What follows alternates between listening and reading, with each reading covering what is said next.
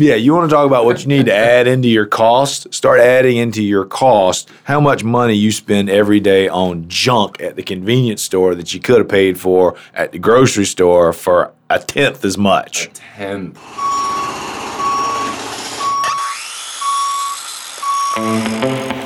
Welcome to Biz Build Podcast, presented to you by the good folks here at Diamondback Tool Company. I'm the host of the show, Damani, head of sales and media for Diamondback Tool Belts. Follow me at Diamondback_Damani, that's DAMANI on Instagram. I'm here, as I will be on every episode, with Connor Crook, CEO of Diamondback Tool Belts. Follow him on Instagram at diamondback.toolbelts. The purpose of BizBuild is to provide listeners an inside track on what it takes to build a business.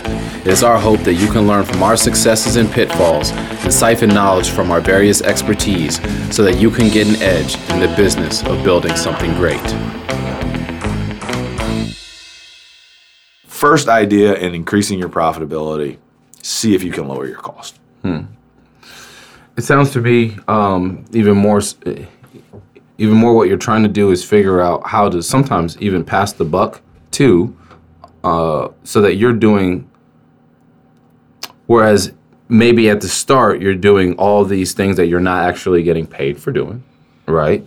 You're trying to move some of that work over into other areas. For instance, if you're doing ordering, then you get the turnkey solution with your manufacturers so now you're no longer spending your time calling up people, transferring product, but then on the other, and then additionally, there's the stocking issue. So that's work for you or money lost too, so that you don't want to be carrying a whole bunch of things that you haven't sold yet. So then you're also moving that sort of onus onto somebody else. And you're sort of freeing your plate up so that you can focus on the work that you're doing that's actually going to generate money for you.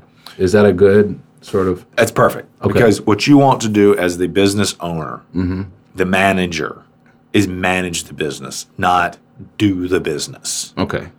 You don't want to spend your time calling and making sure that this cloth or this lumber or whatever gets moved around. You just want to say, look, I need it there. Let me work out the cost basis. Let me work out the pricing structure and all of that. I don't need to actually do this work. I don't need to be the guy there nailing it into the wall. Right. And then it becomes a little bit more automatic. And I imagine that the reward that you get from the work that you do, and I'm not talking about just the monetary reward, I'm talking about the emotional, the mental reward that you get from the work that you then do becomes greater because you know that the work that you are doing is directly benefiting you and your company. The thing we're trying to get to is I don't build tool belts. I build a business that builds tool belts. If you're listening to this podcast, you are trying to get from building a house to building a business that builds houses. Right. And using your expertise. You're stepping out of the role of carpenter, electrician, plumber, or whatever, and being a manager. Right. And that's a totally different role. It requires a different skill set. And at the end of the day, you hope that you are now building something that, we've talked about this, I think, on this show before. It's like when I finished practicing law, it was a personal services business. And I'm done. Close the door. Bye. See ya. At the end of the day, if I decide one day, you know what, I'm tired of running Diamondback Tool Belts, I want to sell it, I'm not going to just close the door. I'm building this business that then is in itself an asset. Right. And that's what we want. And someone else can take it over. The mechanisms are all in place. The operations are in place. Right. If you want to, right. So if you could sell it, basically, and then everything is just, it's a finely tuned machine. And you can do that in any business. In a construction business, I was talking to one of our customers, and he's like, man, I have a manual. And as we improve our processes for everything, I improve that manual so that when I hire somebody new, I can say, okay, I need you to do one step of this process. And his particular one was trimming out doors. He's like, I got 4 guys on the crew, and each one does a separate step. I don't have one guy do the full door. I have one guy I need you to do is go around and clean up the drywall around every door opening in this house. Anybody can do that. Yeah. Right. Just do it. Yeah, that's your low-level wage worker, your intern. Right. And then the next guy comes along, and he's the one who starts setting the door frame. And then the next guy comes in and puts in the casing. And then the last guy, the most skilled guy, comes in and makes sure it's all right. So everybody has touched every door frame in the house. And everybody has a step where they can learn in the system. Low guy, you just do this everywhere. And hey, in a couple of months, you can come by and be the number 2 guy that does that other thing. Right. You know, it's building that process. So then with that business at the end of the day, it's not just a collection of people doing work. It's a business with a collection of processes that is then valuable in itself. And within those processes, there is accountability too, because you know every step of the way who was doing what. And so if there's an error, you can go back down the line and be like, oh, that was the door casing guy. You know what I mean? You're fired. We'll find somebody else who can do this, or we'll start with we'll train you a little differently. But again, the idea is let's try to create some intellectual property, some processes, some connections, some relationships, all of this, so that down the road, if you are running your plumbing business. You've now got some equipment. You've now got your processes in place. You have your connections. You have your suppliers and all of this. And now when your number 2 guy comes along and he's like, I'm really interested in working and growing and being a part of this business, you can say, you know what, I'm going to make you a partner in this business at 20% or whatever. Give that guy the incentive to keep growing with your business. So then in 5 more years, you can say, hey, son, it's all yours now. I need you to buy out the rest of my section of this business because you now know everything and we have all this process in place. And you're going to Tahiti. Go wherever you want to.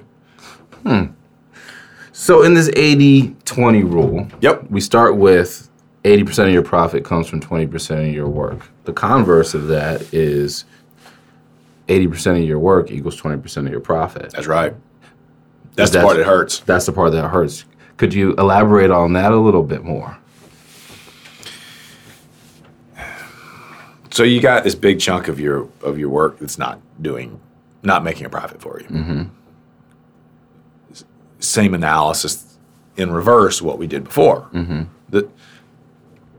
and I were talking earlier today. There's certain products here at Diamondback we just got rid of. Yeah. So we're not making any money there. There's not a lot of demand there. Let's just get rid of it. Right. There are other parts of the matrix of things that you do in your business that we do in our business here where it's sort of like, we don't sell a lot of those. We don't do a lot of that. We don't make a lot of money on that. But there's another reason to have that. Yes.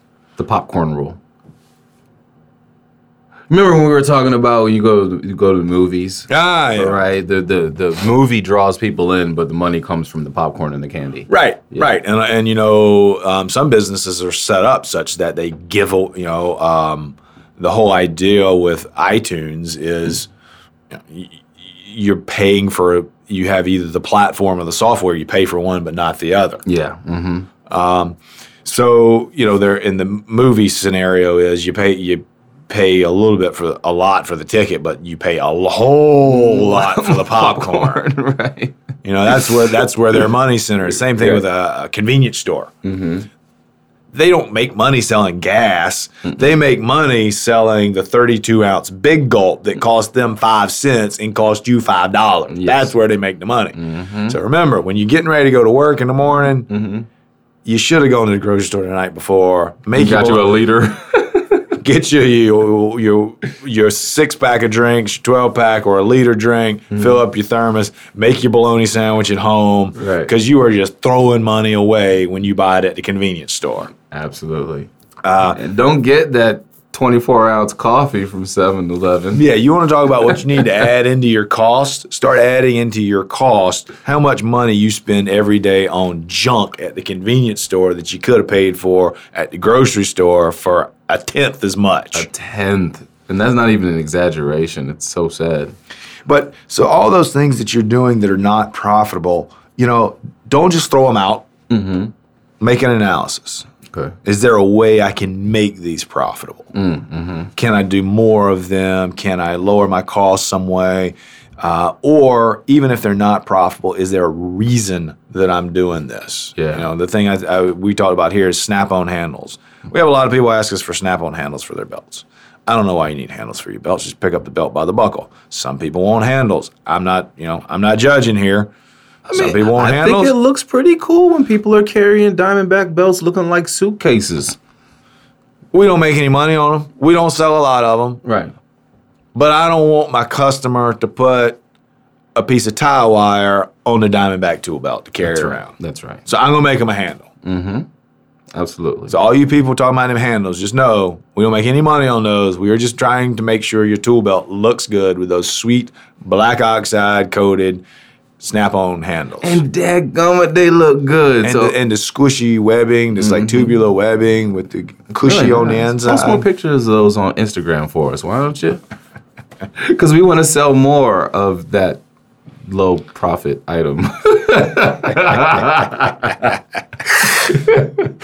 Wow. So we talked about specialization, trying to become more efficient with the high profit stuff. Another point that you made was not here actually on the podcast yet, but prior to this is sort of avoiding complexity. Right. All right. So elaborate on that a little bit more. So avoiding complexity means, if you have a product, which obviously we have products, a lot of you are selling services rather than a product, but you want to make it so that it's simple. You don't want to be doing 10 different things that are very similar to each other. From a perspective of a product company or a retail store, you're tuned in to the Biz Build Podcast. I'm Damani. And I'm Connor Crook. You don't need to have 10 brands on the shelf. One of the chapters in that book that we mentioned earlier, the Jonathan Burns book, they were talking about, it's one store, I forgot, it was salt and pepper shakers. Okay. And they weren't selling a lot of them. So they started bringing more brands in. But they didn't sell anymore. Right. But then they just decided, let's pick the ones that we do sell, and let's pick 3 that are very different. Yeah. And put them on the shelf in a better way. And then they started selling them. I see. So the problem you can have when you have too many products, especially if you're a retail store, if you're making products, is if you have too many products, it leads to confusion. People get that deer in the headlights look of, oh my God, I don't want to make the wrong choice. This one is so much like this one, which one to go with? Which is why here at Diamondback, we are reducing in some ways the number of products we offer, but at the same time, we're making the ones we keep more different. Differentiating, right. Because you and I both talk to people all the time. I've been looking at your website for 6 months, hadn't figured out what to buy. Right. We want to help you know what to buy quicker. Right. So think about that in your business. How can you, say you are going to the homeowner's house and they're going to be picking out tile. And so you're going to take them some samples and you want them to be able to pick which tile to put in their kitchen. Their custom kitchen that they're going to love for at least a year. Right. When you take them to samples, don't take 10 that are all almost the same because you're never going to get... Look at all these blues. You're never going to get the final okay to get the job done. Right. Go in with a blue, a purple, and a green. And maybe 3 tile shapes. Right. And then just say, look, pick one of these. Yeah. Pick a shape, pick a color. I'm going to make it easy for you. Yeah. So make that choice easier. That's going to speed up the timeline of that job actually going on. You're going to help them. You're not going to... And that's hard to do because if you're a person that works in tile, you know all the options out there. And so you're in your mind, you're like, man, there's all these cool things that I could do. But as a business person, you don't put all those options on the table for the consumer because that just confuses them. They're not in your world. What you are doing is you should take that expertise that you have, your knowledge of the customer, put that together to say, you know what? I can choose 3 options and this customer is going to easily, what I know about the product, what I know about the customer, I bet I can bring 3 options to the table and that they will easily be able to pick one that they're going to be happy with. Yeah. That's where your expertise comes in. Right. Not your expertise is like, well, I know 50 different suppliers, so I'm going to bring all of this stuff and you'll never be able to figure out what you want. Right. So that's reducing that complexity. And also raises your value to the consumer. It raises your value. You're an expert now. You're an expert. And your suggestions work out well. So maybe the next person, they say, hey, man, you need to call Connor on the tile situation because he made the process so easy. Right. The other thing about a complexity situation from that retail situation we talked about is if you're running a retail store and you want to have 10 different things in your store, you never know which one's going to really sell until you've tried it for a while. Yeah. And then even then you get surprises. So instead of having 3 things and having 50 of each, now you have 10 things and 50 of each. And that's money that has now become salt and pepper shakers that you cannot take to the grocery store to buy your kids food. Right. It's salt and pepper shakers. Because it's salt and pepper shaker. Ain't nobody trading food for salt and pepper shaker. So you want to reduce that number of options because when you have more options, that's more inventory you have to have on the shelf, and that's more money that's tied up in that inventory that may or may not be moving. It's crazy 'cause on a very basic level. There's a 7-Eleven right around the corner from my house. And I'm not a big sugar consumer, but when I get the craving, I gotta have my sugar. And one of my favorite things to do is drink a soda. And I'll go to my 7-Eleven about once a week, and I love orange or grape soda. Goes back to my childhood. It's a nostalgia thing. And every time I go into 7-Eleven, I go to the soda section, and I see orange Fanta, and I see orange Sunkist, and I just stare at it. And I'm like, dang it. I don't know which one I need to pick. And it's so basic, it's so simple, and eventually I'm just like, I think I eventually always pick the Fanta. But if there was just a Sunkist there, that'd be the only soda I picked up. And you still buy it. And I'd still buy it because I just want an orange soda. It didn't matter whether it was orange Fanta or orange Sunkist. Now you see.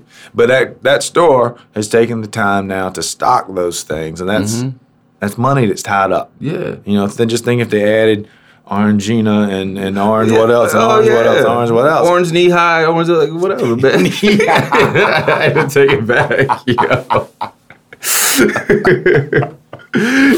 Dude, I'd be so confused, and that's basically the other place where I have deer in the headlights is when I'm in the cereal aisle of a grocery store, and I'm like, how many rice cereals can there possibly be in this world? How many different ways can you puff rice? Like, it blows my mind. And I go in there, and I've actually had employees in a grocery store walk up to me like, sir, are you okay? Because I'm standing there just staring at the cereal aisle with a little bit of drool. With a little drool, I don't know which one. Did you go back to the Simpsons episode, ketchup, catsup, ketchup? Anyways, all right, so that's season 4. But anyways, this is very important. So simplifying, avoiding complexity. We want to differentiate. We want to streamline, right? We want to increase our profitability in areas of high revenue, right? And increase the volume of high profit areas. Right. And one of the things we didn't talk about when we were back talking about, we talked a lot about cutting costs. Mm-hmm. And mainly we were talking about cutting costs of raw materials. Yeah. There's 2 pieces to the cost equation. Mm-hmm. There's the material and there's the labor. So how do you cut costs on labor? Well, one, I can lower your salary. Oh, don't do that. Another way I can cut cost on labor is cut the amount of time that goes into something. And so that goes back to, if you are doing the same type of work over and over again, sometimes you just kind of have to take that step back and say, wait a minute, there's a smarter way to do this. Mm-hmm. And when you're going so hard, it's hard to stop. And this is the way I've done it. This is the way I do it. I'm going. It's sometimes you just kind of say, wait a minute. If I were to take a couple hours and just think about this process, at volume, I could probably do it differently than I have always done it individually. Right. And of course, it's going to take me a couple hours to figure that out. But the return on that is going to be over the long term. My labor cost goes down.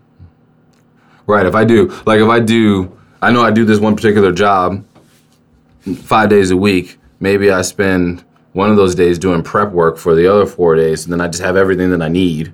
And I'm doing more jobs in those 4 days than I did in those 5 days when I had to do everything step by step individually. I just had all my stuff prepped and it's in my truck and I'm ready to go. That's one way.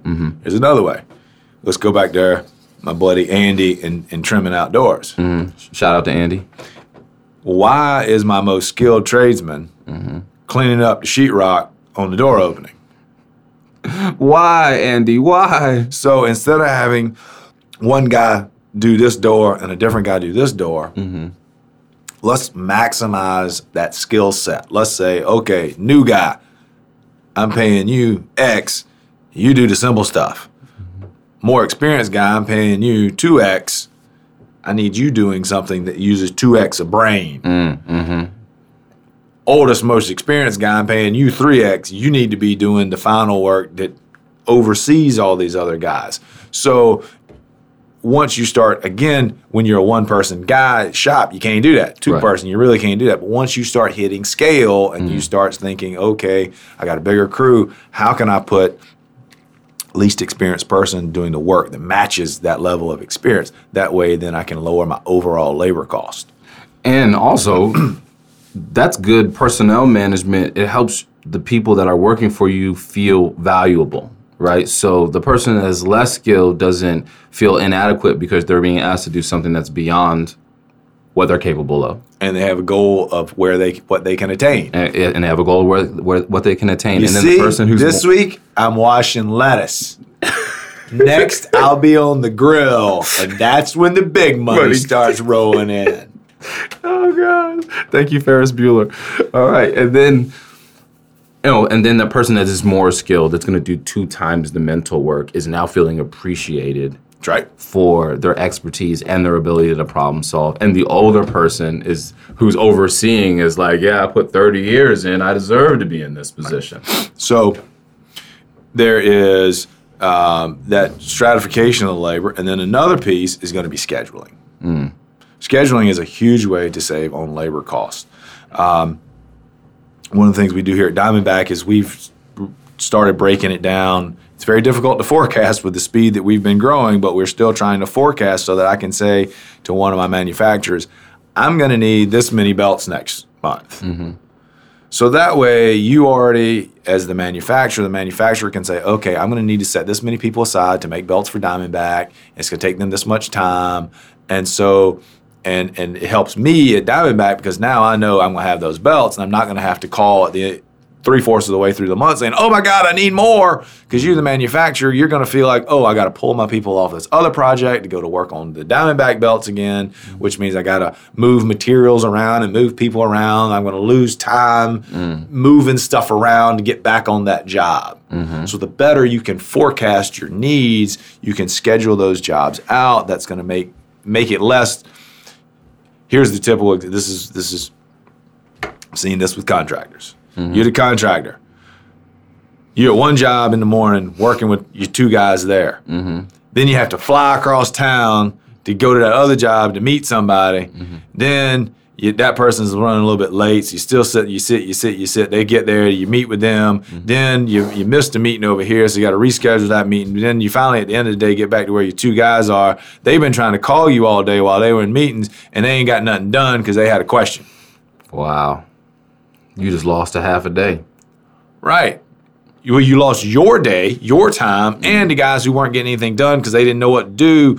And so the better you can schedule things out so that you know where your people are going to be and what their needs are going to be, and you've got that forecast, then you're not chasing your tail. This is all about not finding ways to not chase your tail. To work smarter, not harder. At the end of the day. Bingo. Yeah, I like that little catchphrase, quote unquote. Save material costs, save labor costs, lower the bottom line. That way you don't have to raise prices, which is going to run your customers away and aggravate them. If you can possibly do it on the bottom half of the balance sheet, which is where your costs are, that's going to make people happier. Bottom line, be more efficient, increase profitability, increase production, increase profitability, everyone is happier at the end of the day. You and the people that you're working for. I hope so. And the people working for you. That's the 80-20 rule. Stay tuned for the Biz Build podcast. We are coming very close to the end of season 1. That will be the end of 2019. That's when Damani gets killed, and season 2 is going to be us trying to figure out who did it. No, season 2 is when I come back to life and you're like, whoa, he's With spot. devil eyes. We're getting close to the end of season 1.